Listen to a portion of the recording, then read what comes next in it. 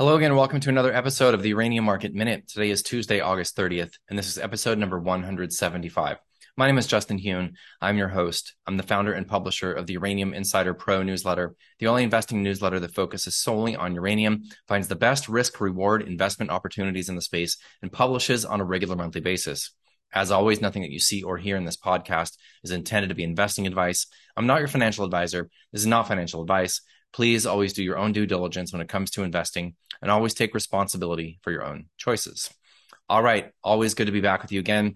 We had a very, very strong day in the uranium market today after a breakout day yesterday and the S&P down significantly today. We did see a little bit of dip buying in the broad market, but either way, a weak tape across the board with many uranium equities actually in the green, let alone holding on to their gains of yesterday and of last week.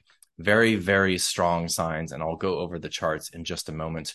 The mailbag section, I want to talk about some commonalities that I'm seeing across a number of influential people in the investing world and in the world in general that are taking note of nuclear, and that I think has a lot of tailwinds for us going forward. I'd like to mention again that starting October 1st, the daily version of this Uranium Market Minute podcast is going to be available for members of the Uranium Insider Pro newsletter only. Now, this daily version of the podcast is going to see a few adjustments. We are going to talk about individual companies. We're going to talk a bit more about granular data and information that we do track and hear on a daily and weekly basis. That will be shared more intimately, let's say, with paying members of the Uranium Insider Pro newsletter. Now, I would love to see you join us if you haven't already, and to be able to access those daily podcasts in addition to our in-depth monthly newsletters and members-only webinars. But if not, we will continue to do this free podcast once a week, and that will go out on YouTube, Spotify, and Apple Podcasts. All right, let's jump right into the daily scoreboard here. The spot price of uranium up $1.50 from yesterday. That's something worth noting. It's definitely significant here. We aren't seeing a whole lot of volume, but I do feel that it's likely that SPUT did some buying in the market. In fact, those numbers are going to be reported any time now this afternoon, but I don't see that information in front of me yet. So we're going to report yesterday's data, and yesterday's data says SPUT did not purchase any uranium in the spot market yesterday. However, we did see an improvement on the price. They did, however, issue 1.3 million in new units, raising $16.5 million. This is the largest raise for SPUT in many months. Good to see them back in the market again and see some support for that trust in the markets and see some money flowing into this thing. Very good to see. I did actually predict that over and over. SPUT is not dead, not by a long shot. Cash in its treasury is now $48.5 million. Turning to the ETFs, neither URA nor URNM reported any changes in outstanding shares. Again, this is probably Thursday of last week because Wednesday was the breakout day. We reported, I believe it was 1.4 million shares issued by URA in yesterday's reporting, which was probably Wednesday of last week. Now, last Friday, we had a big risk off day. So perhaps tomorrow's reporting will show a few redemptions for either URA or URNM. Yesterday, like I mentioned, we had a big follow through on what I was calling a recognition day last Wednesday. And today, honestly, I expected to see some profit taking, especially at one point with the S&P down almost 1.5%. Nay, we saw a very, very strong market. A lot of hammer candles printed out there in the uranium space, and many of these stocks were actually in the green today. Very, very encouraging price action. On that note, let's take a look at the charts.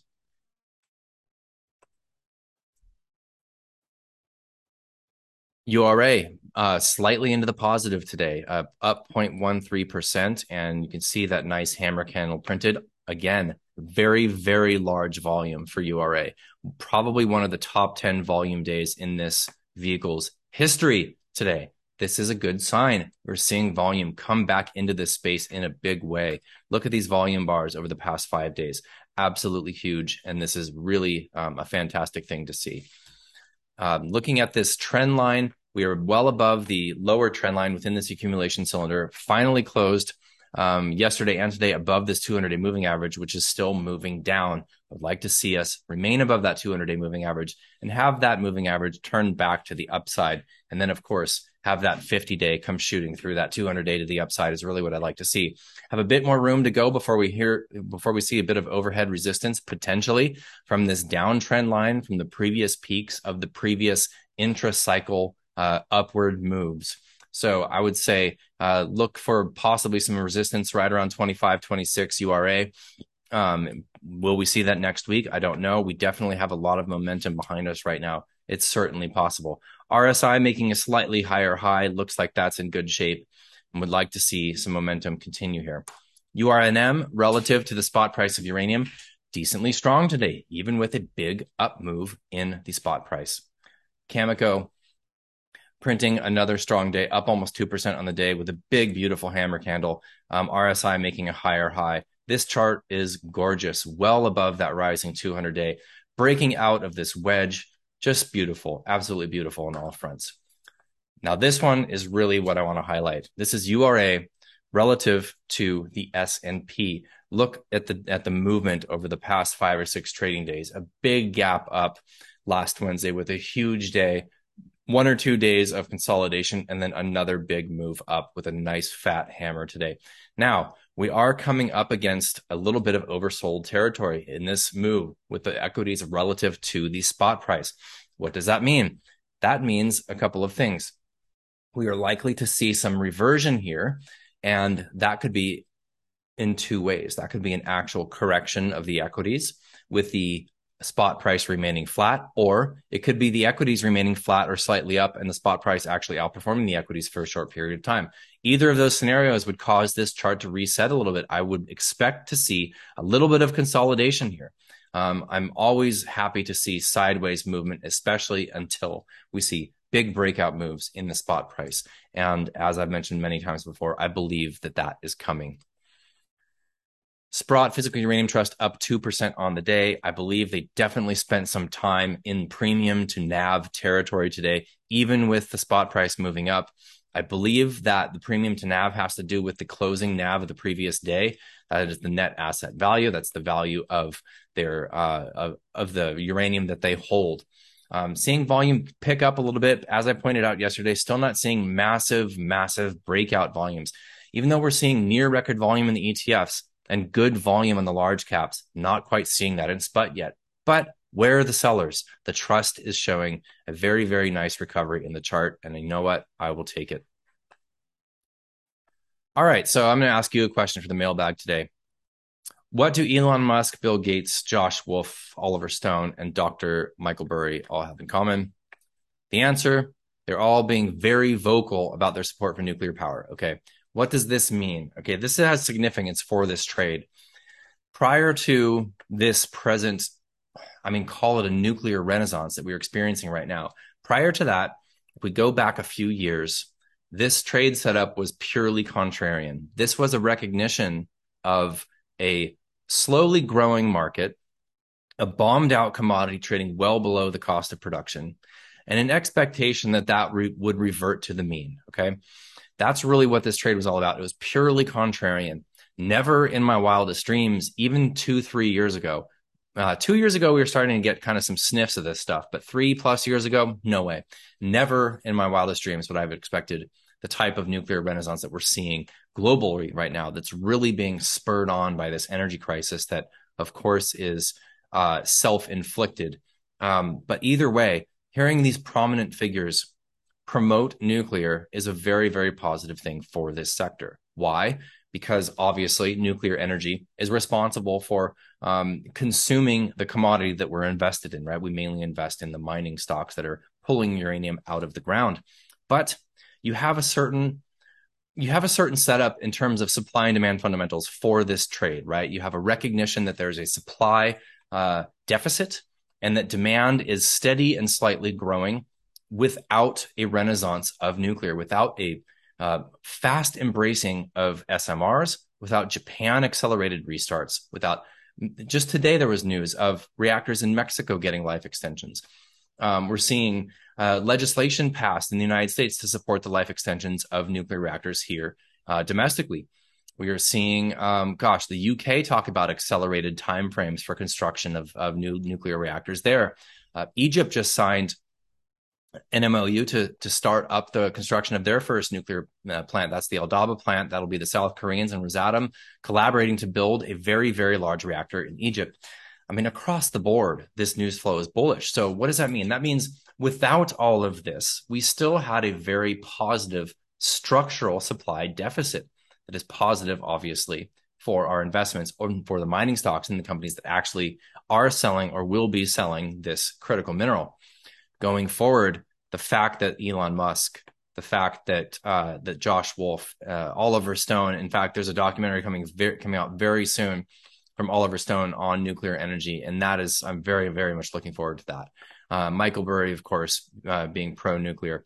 So this all matters. Why? Because it helps to shift sentiment, and sentiment we want in the positive territory in terms of embracing nuclear. If we can have a structural supply deficit with the boring nuclear market, that only shifts into a much more drastic situation in terms of supply deficits going forward with accelerated restarts in Japan and all of the other elements I just mentioned. So this is no longer a contrarian trade as far as not everybody hates this, okay? This is something that is expanding in terms of positive sentiment, and that is a really good thing. So really this is all coalescing at a beautiful time. Unfortunately, this situation in Ukraine has really exacerbated the supply and demand deficit because the bulk of the demand is in the West. Minority of the supply of conversion and enrichment are in the West, and that's creating a situation with much higher tails assays, larger feed requirements for enrichment in the West, and that is currently happening right now. And I believe next month, possibly even into October, we are going to start to see utilities procure in larger volumes in long-term contracts of U3O8. And I think that's going to be a big boon for this market. And you know what? There's a lot of recessionary fears, and I get that. And I have those fears myself. There's definitely a lot of very reputable macro guys that are predicting crashes. Whether or not we have one, I don't know. Okay, but going forward, what's happening for uranium, that is coming, and money needs a place to go.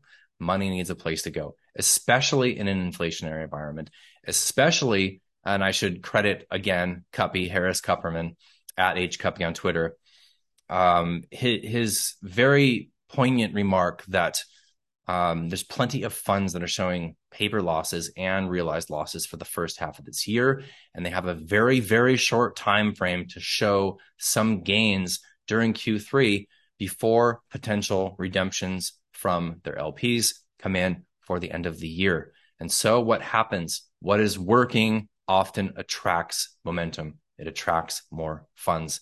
And now, day like yesterday, a day like Wednesday of last week, that becomes the shiny object. That is a clear standout.